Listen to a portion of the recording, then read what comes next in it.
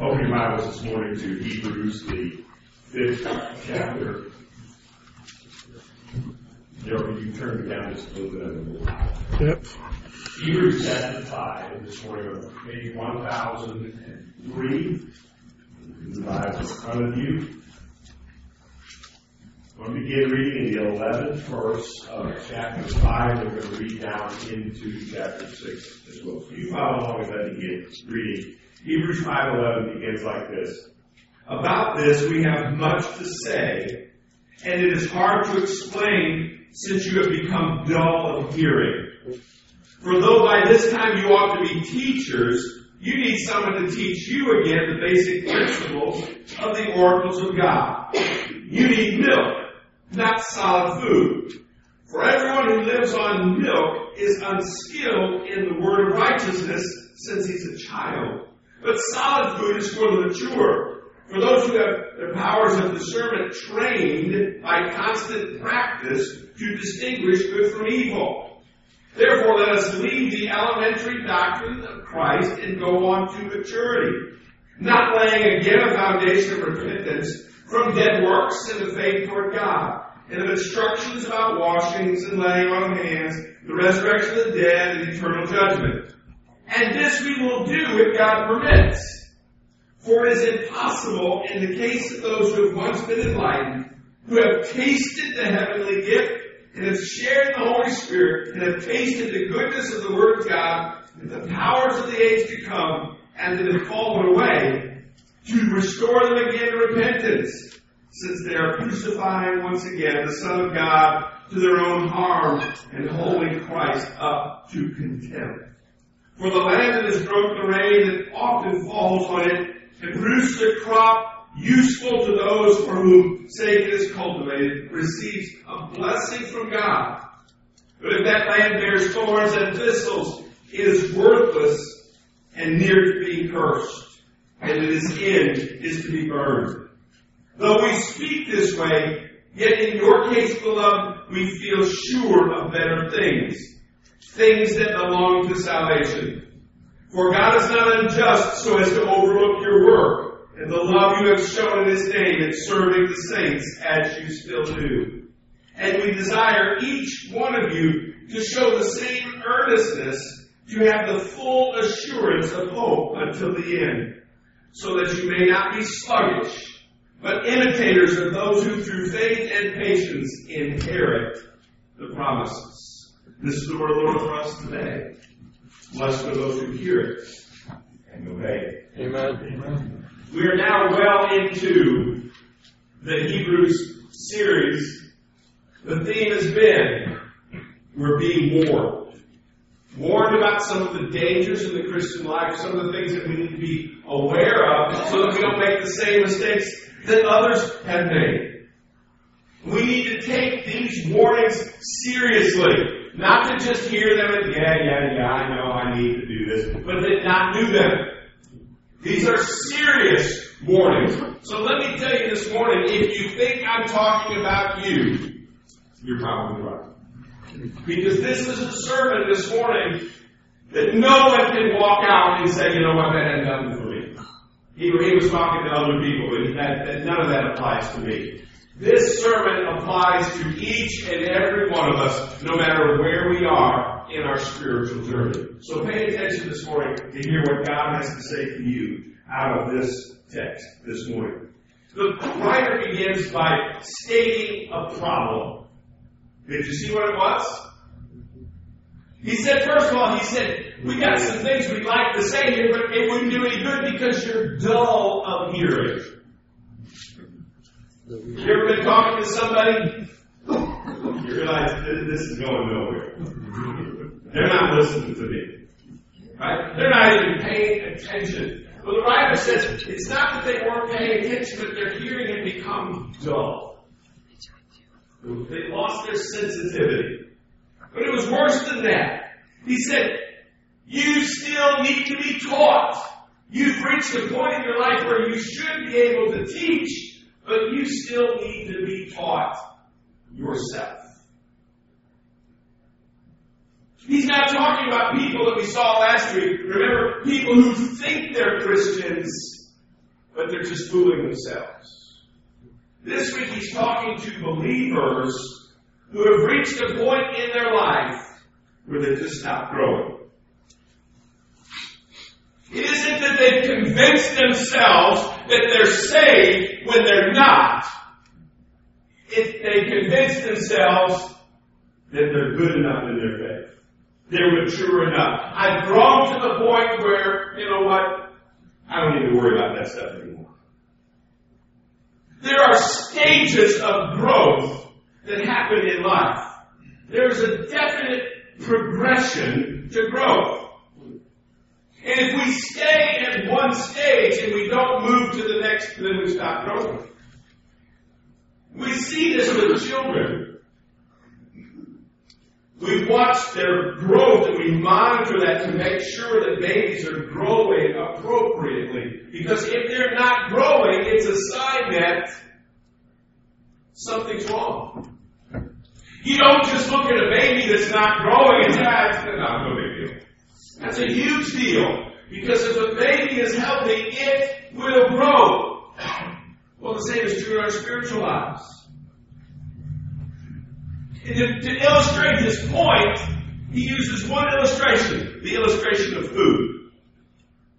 He said, at a time when you ought to be eating solid food, you're having milk. And everyone knows that babies can't handle solid food. Now, everyone knows that babies can eat solid food, but they can't handle it. What does that mean? Oh, you can put it in their mouth and it'll go down, but it's coming back up. Because they can't handle it. Their stomachs have not matured to the point, and you would not give a newborn a steak. But there's a time in a child's life when you say, you know what, the milk works. You've grown to the point, you've matured to the point, now you need some more solid food. The writer says to them in the text, you know what, you still need milk. Now I want you to listen to me. If someone were to come up to you today and say, yeah, you can't handle solid food, you're a big baby, you need milk. You would not take that positively, would you? Can you imagine if we had our fellowship time after church? And I understand that I'm like you. You have a piece of cake. What goes good with a piece of cake? Milk. Ice cream. Okay? That's not what I'm talking about. What happens if you're standing around talking in church here after the service and then you wander back to the fellowship hall and you look and everybody's got a piece of cake with me on it? You stop and you... What are all these adults doing with baby bottles? You would say, that doesn't look right. Something's wrong here. But we can be in here and be spiritual babies and go, that's not. It would seem strange to us to be in fellowship hall with everybody in their little binky. Mary comes running up to you and hands you a baby bottle. Here you go.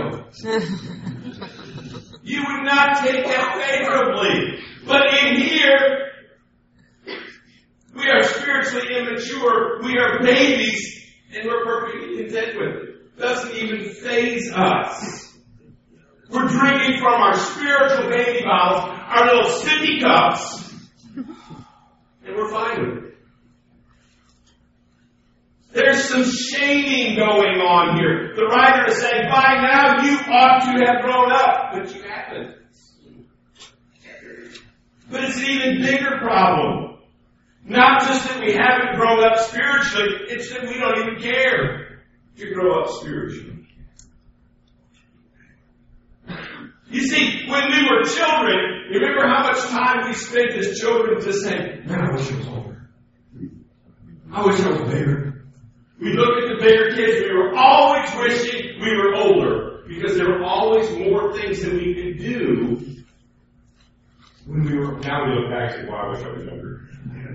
Right? But with that maturity comes more privileges. But there's a vicious cycle that we see in our lives. We are immature, so we're not growing, and because we're not growing, we stay immature. We don't do those things that lead to maturity. We just are stuck there. But what's the problem with not growing? Many of us, it doesn't matter. I'm going to heaven. So I'm not growing up as much. I'm not going to be a missionary. I'm not going to be a pastor. Why do I need to grow up? That's the way we think. Maybe not consciously, but by our attitudes and our actions, it's like, hey, this is good enough. But this problem of not growing reveals something about our hearts. Stick with me. There is a danger that if we are not growing and we don't care about growing, maybe we aren't Christians. Maybe we don't have the life of God within us. But either way, it's not good. My dad used to always say, when you have a baby who won't eat, he said, there's only two problems. Either that baby is sick, or that baby's dead. Otherwise, babies are hungry, and they want it. What is wrong in our lives that we don't want to grow spiritually? Is it because we're sick or because we're dead? We need to look this morning and see what God's Word has to say about this. What are the causes of this problem? He talks about the fact that they're sluggish in chapter 6, verse 12. He said they're sluggish. I don't know about you, but I am sluggish almost every day. When I get up in the morning, right, it takes a while to get everything moving, get everything going. We're not running on all 8 cylinders first thing. It takes us a while to get moving. That's understandable because it's the start of a new day and we're just waking up. But how many of us stay in that state of sluggishness spiritually? Just lacking that real drive, right? Have you ever had somebody come up to you and say, I got to give you credit. Man, I'm telling you, you're just a sluggish person. That's not praise. That's not a compliment. You would look at them and say, well, thank you. I'm glad you know this. Right? Nobody wants to be thought of as sluggish. And yet, when you look at your spiritual life, are you thriving? Are you growing? Or are you sluggish? Are you dull in hearing? Are you insensitive to what God is saying? You know what it's like, those of you that are teachers, if you're sitting there teaching and the students are dull of hearing and they're sluggish, they're not motivated, right? They're looking out the window, they're going all this other stuff, right? It's difficult to get the message through. How many times have you been in church and the preacher's barely gotten up and started talking and your mind is already off one? Because you're sluggish. You're not in tune. You don't want this. You're here, but it's not really, you're not engaged. You're not there with your book open, ready to learn. Teachers have a problem teaching when people are not motivated, when students are sluggish. It's like a kid playing a video game. You ever had this? Kids over there just engrossed in the video game. You call his name, Johnny. Johnny! Nothing. Right? You go over there, you're right next to him, waving your hands, and what? You're tuned out. That's not really true. They're not tuned out as much as they're tuned in to that game. We are so tuned in to other things that we tune God out. We're sluggish when it comes to hearing God because we're so in tune with the world. Listen to me this morning. I love new Christians. I love people who are excited about the faith, who will come up and say, Pastor, I was reading the Bible, and I don't know what that means. Can you tell me what that means? That was a hunger, that's a desire on their part to grow and to learn. And I love when you see that, because it's evidence of life. Why don't they know the answer to the question that they're asking me? Because they're new in the faith. They don't know. They just started this journey. How would it be if I looked at them, well, what's wrong? You stupid or something? How come you don't know that? You'd say, Pastor, they're babies. How could they know? They need to be taught. And how many of us have been in the church for many years, and we still don't know the answer to these basic questions? Not because we're new in the faith, but just because we've reached the point where I don't know, and I don't care to know. Honestly, this morning, how many of you, raise your hand if you want, don't raise your hand, how many of you honestly say this morning, you know what, I don't know the faith like I should? It's not, I don't know the faith as well as somebody else. I don't know the faith as well as I should. Right? That's a good acknowledgement. But how many of you can honestly say, yeah, I don't know what I should, and I knew 5 years ago I didn't know what I should, and I've done nothing about it. Bro. That's comfortably immature. That's sluggish and okay with being sluggish. Right? If you put this in the context of your job, if you went in and just showed up on Sunday, to work on Monday like you do on Sunday, maybe you're there, maybe you're not, but don't ask me to do anything. I'll just be here. Wait till your performance review comes around and the boss says, I gotta admit you're here all the time. We don't see much of what you do, but you're here all the time. So I'm getting raised?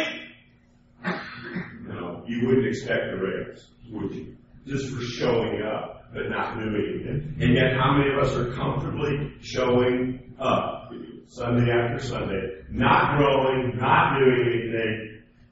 But if somebody were to ask you, I'm a good Christian. Really? When did becoming a good Christian mean doing nothing? Staying sluggish, stuck where you are. When did that become what a good Christian is? The writer goes on though. He's talking about growth. This maturity that happens. And the reason why we're here where we are today is often because we misunderstand the process. With a baby, the process of growing isn't really complicated. Even they grow. Right? Unless they're sick, unless there's something wrong, you put food in, they get bigger. You don't feed a baby and say, I hope it grows. I hope it grows. I hope it works. You put the food in, the baby grows. It happens naturally. Oftentimes what happens, there's a misunderstanding when it comes to the spiritual stuff, though, because we just think, if I come to church, I'll grow. I don't have to do anything. It'll just happen naturally. The next question. How many of you have been sitting around waiting for it to happen and it ain't been happening? You know what I'm talking about? Week after week, month after month, year after year, we're coming to church, we're sitting, we're waiting for some growth to happen, but it just ain't happening. Why is that? Because that's not how it works. Growth spiritually is not just automatic. There has to be something more to it. At this point, what we normally do, I know I'm not mature spiritually like I should be. So here's what I'm going to do. I'm going to pray more, I'm going to read my Bible more, and I'm going to go to church more. There you go. That'll fix it. That'll make me more mature. Only problem is, these resolutions become like New Year's resolutions, and we may do them for a short period of time, but we don't stick with it. You know why? Because we're too immature to stick with it. You see how the vicious cycle keeps going? We don't grow because we're not growing. We don't grow because we don't do the things that lead to growth. So this morning, though, instead of me just giving you, okay, here's what you need to do. Instead of me just giving you 3 steps to spiritual growth that we won't do anyway, let's attack this problem from a different direction this morning. Instead of focusing on what we should be doing to grow, let's focus on what growth looks like. What's the goal this morning? Well, preacher, that's a dumb question. The goal is to be mature, to grow up.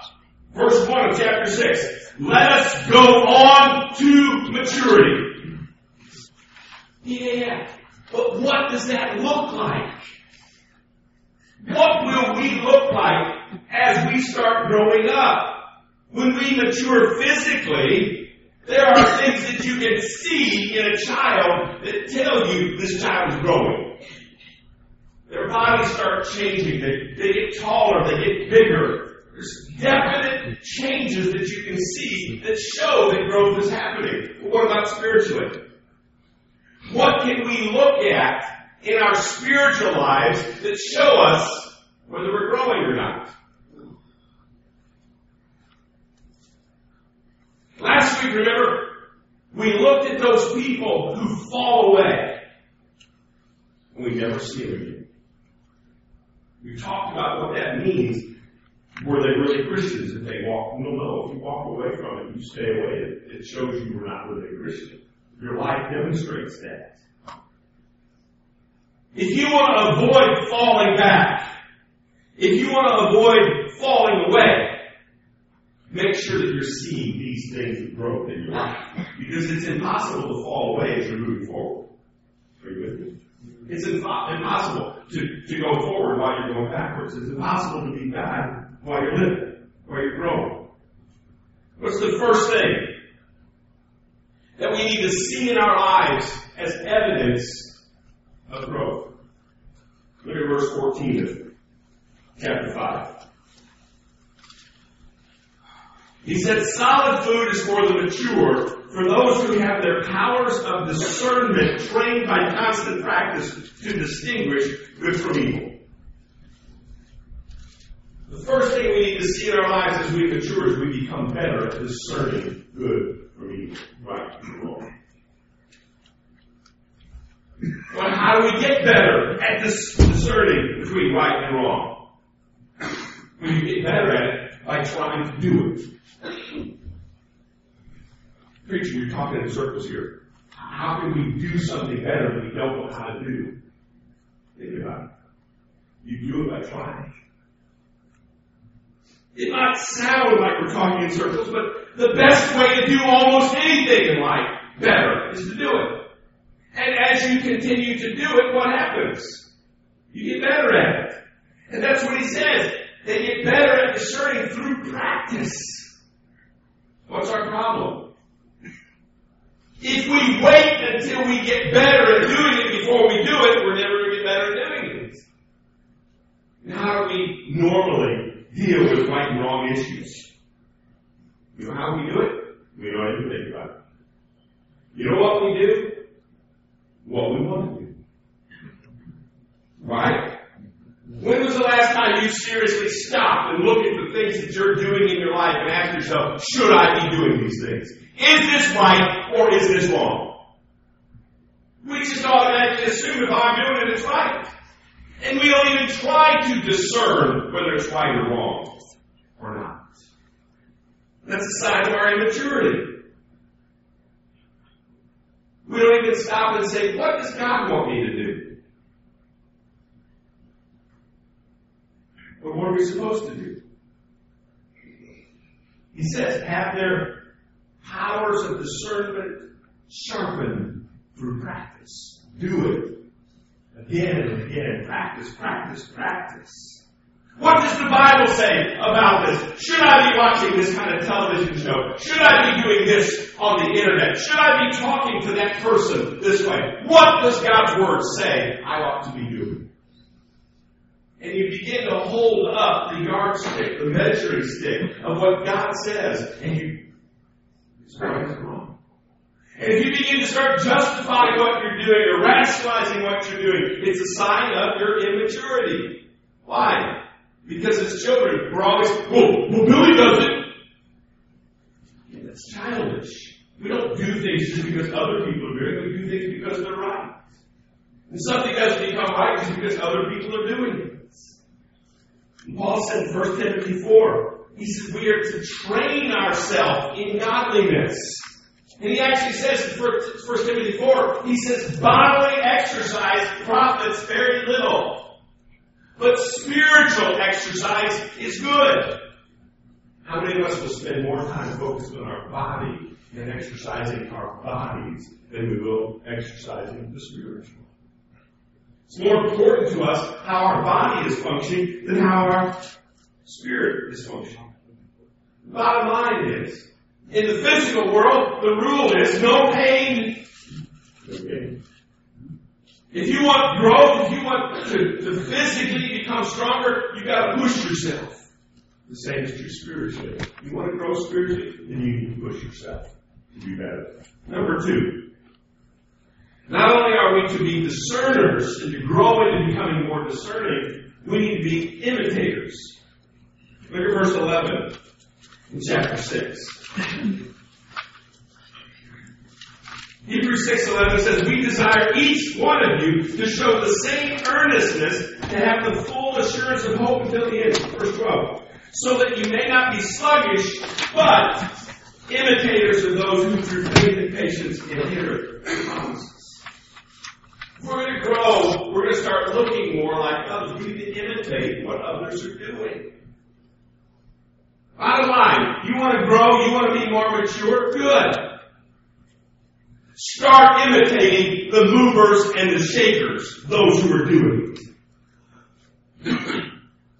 If you look around and you look just like the other people who are sitting around doing nothing, it's because you're a sinner.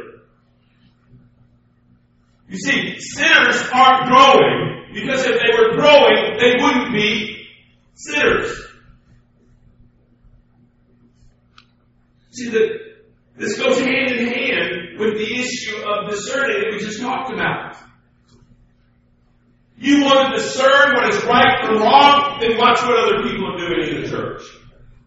Imitate those people who are growing. That's it. Shows us we can discern better. There's plenty of passages in the Bible where we're told to follow the example of godly people. Imitate them. Verse 11, he said, show earnestness. That's just the opposite of being sluggish. An earnest person is a diligent person. If somebody's working, they desire to get better. Look at your life. Which word better describes your spiritual life? Sluggishness or earnestness? Number 3. If we're growing, not only will we become better at discerning, we'll become better imitators, we'll also become better workers. God did not pour the rain of His grace into our lives simply so we can just soak it up. Look at verse 10 of chapter 6. For God is not unjust so as to overlook your work and the love you have shown for His name in serving the saints as you still do. We are not saved by works, but if we are saved, we will definitely work. We are not saved by what we do, but if we are saved, if God has really given us life, we will do things for the Lord. We will work. And a large part of the work that we do is in serving others. Verse 10, the love that you have shown in serving the saints. As we begin to grow physically in the physical realm, what do our parents expect you to do? They expect you to do. When your kids are growing, you expect them to help around the house more. Right? That's kind of tough to get them to do it, right? But it's an expectation. As you get older, you can do more. You can work more. Right? You don't expect a baby in a crib to do the dishes. But that baby gets older, she can help with the dishes. She You can help them mow the grass or vice versa. Right? One or the other. They can do something around that house. You want to grow? Then start working. You know how many times I hear people say, well, Pastor, I don't know what to do. I don't know how to work in the church. Now, number one, that is an incredibly honest thing to say. Most people come into church, they don't know what needs to be done. But it's also an incredibly silly thing to say. I don't know what to do in the church. No offense, but come on. It ain't rocket science here, folks. What we do here. How many things in your life that you do today, at one point in your life, you didn't know how to do it? You didn't know what needed to be done. But you learned. Pretty much everything that we do other than breathing, we had to be taught. We had to learn how to do it by doing it. You want to be more faithful in serving the Lord and working in the church? Here's what you do. Write this down. Find somebody in the church who's working and walk up to them and say, what you doing? Why are you doing that? And you know what happens when you walk up to somebody who's working in the church and say, what you doing? They'll tell you. They'll tell you what they're doing and why they're doing it. You want to know something? Ask. Oh, and there's another question you can ask while you're at it. Can I help? What do you think they're going to say? Why, no, you can't help. Go away. They're going to say, sure, roll up your sleeves. Do this. Because the person that you're talking to who's doing that is probably that's what he did years ago. And asking somebody what to do and how to do it. Right? And some of the things that we do is real complicated here. I'm telling you. Stacking chairs. It's tough. It's tough. We have to actually put you through a 6 weeks training on how to stack chairs. Right? No. Stand right there. I'm going to hand you some chairs. Put them in the rack there. Right? See those tables over there? We're going to put them up against the wall here. We're going to fold them up. Right? I think you got the training. Right? Get going. You want to know how work is done in the church? Ask. We'll tell you. And don't worry about us running out of work. Well, I don't want to take somebody's job away from them. Take it away. Let them. Help them. There's more work to be done in the church than we have workers to do it. Don't worry about it. You want to start growing, look to see if you're working more and more. If you're sitting in the church like you've been sitting for year after year after year, here's the rule. You ain't growing. Amen?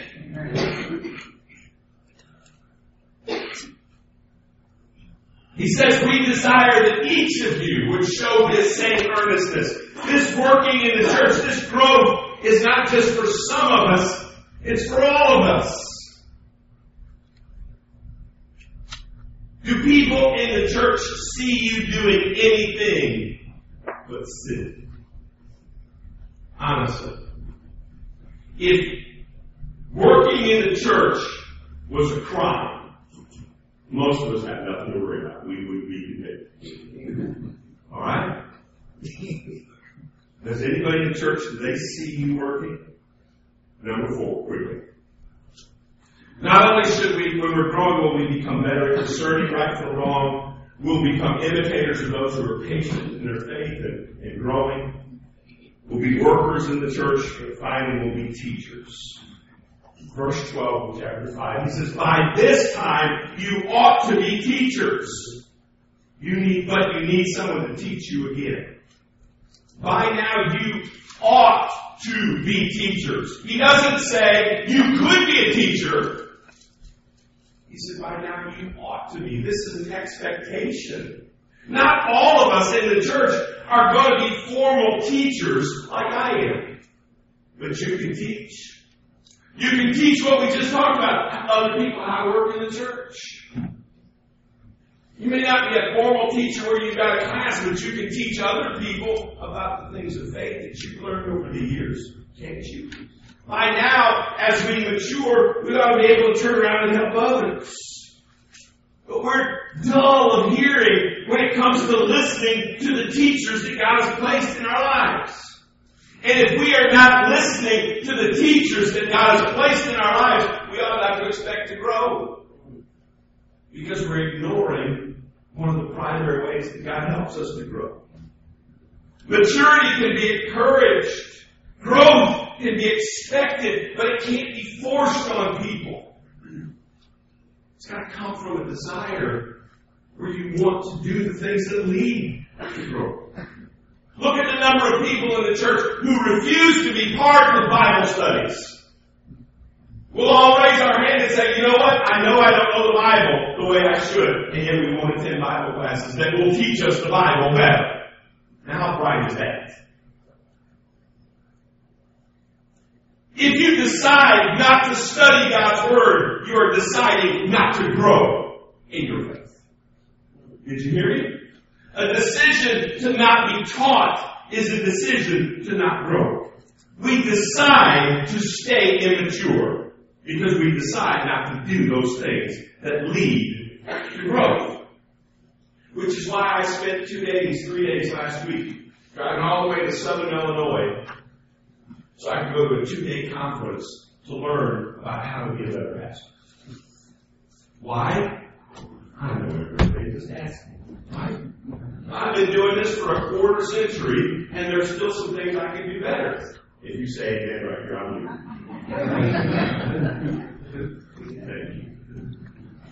After 25 years of doing this, I could still do it better. So I went to 2 days of training so I could learn about how to do it better. Why? Because I want to grow. This growth is not just for some of us, it's for all of us, myself included. And I need to set an example for you. You're not going to grow just by sitting there. But notice also, we grow not just for ourselves, we grow so we can help other people. By now you ought to be teachers, by now you ought to be helping others. He doesn't say get smarter just for you. We get smarter in the faith, we grow in what we understand so we can help others. We work in the church not just so we can be working in the church and be busy. We're serving others. That's what it means to be a worker. It's not selfish. It ought to bother us that we're not learning more for ourselves. But it really ought to bother us even more that we're not learning more to help other people. We're staying ignorant. We don't care that we're staying ignorant, and that keeps us from helping other people where they are. That's selfish. Bottom line. Are you content with where you are today? With how you're not growing? You're staying dull in your spiritual hearing, dull and sluggish in your spiritual life? God loves us where we are. But God loves us so much He doesn't want us to stay there. You see, if one of your children was just comfortably living considerably below his potential, would you be okay with that? Oh, Pastor, I would love my child no matter what. Well, good. Of course you should. That wasn't the question. The question was not do you love your child. The question is, would your love for your child cause you to want them to do better? To rise to more of their potential. Now, how is God any different? What kind of love would it be to say, well, I just love my child. I don't care if he ever gets a job. I don't care if he ever can take care of himself. I just love him. That's not love. Well, God's the same way with us. He doesn't just say, oh, I love you. I don't care what's going on in your life. Do whatever. God wants better for us. God accepts us and loves us where we are, but He pushes us and says, you can do better. Are we there yet? Obviously we're not. But the question is not, are we there yet? The question is, are we even trying to get there yet? See, with kids, they can be annoying when you go on a trip. Are we there yet? Are we there yet? Are we there yet? Shut up. We'll get there when we get in the driveway with the car in park, the engine not even turned on. Are we there yet? No, we have no intention to even get there. Just comfortably sit in the driveway. And every Sunday, week after week, we come, we sit in church and say, I ain't getting there, but that's okay. That ought not to be okay with us. God deserves better. God did not give us life in Christ so we can say, yeah, good enough. God gave us life in Christ so we could grow up in our life in Christ. Let's pray.